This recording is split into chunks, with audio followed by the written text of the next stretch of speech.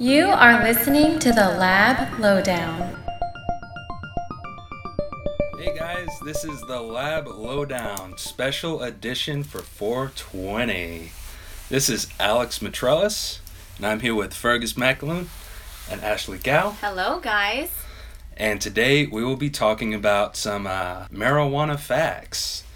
We'll be going over the good, the bad, and the nugly in this special edition of the Lab Lowdown. Yeah. So let's go ahead and jump in. So marijuana use, both recreational and medicinal, is becoming more and more popular and less stigmatized in our society. Medicinal marijuana has appeared to be useful in treating conditions such as chronic anxiety, pain, and PTSD. Or also known as post-traumatic stress disorder. And to blaze the trail on some more nugs of information, here is Fergus. The marijuana industry made nearly $10 billion in sales in 2017.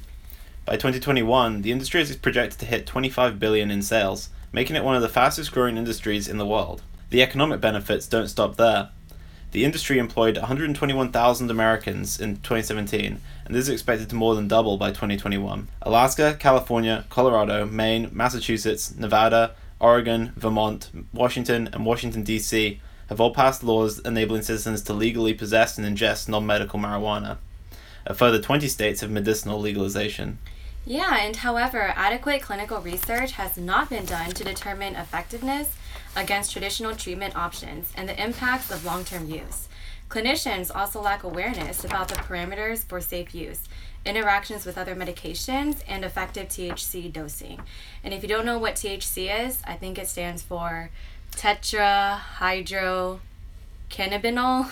Something Cannabinoid? like that. Yeah. Something like that. So it's the chemical compound that causes that euphoric feeling, and because of the depressant action of THC, it can adversely interact with common prescription drugs such as tramadol, Xanax, Ambien, hydrocodone, and oxycodone.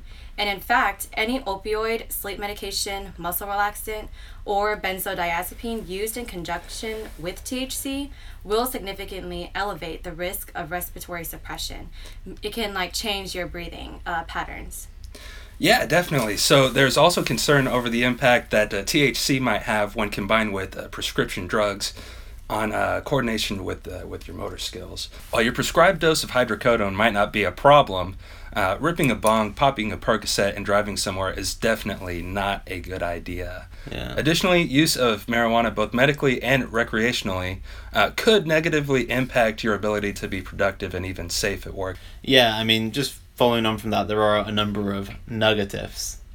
In 2004, there were 281,619 marijuana-related ER visits. In 2011, this figure was up to 455,668.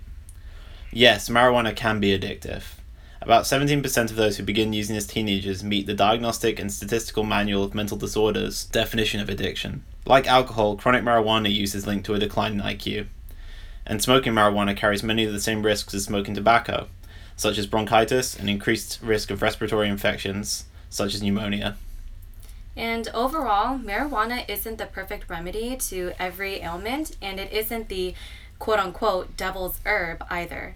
Like most things, educated and supervised use in moderation will probably be fine, and maybe even beneficial.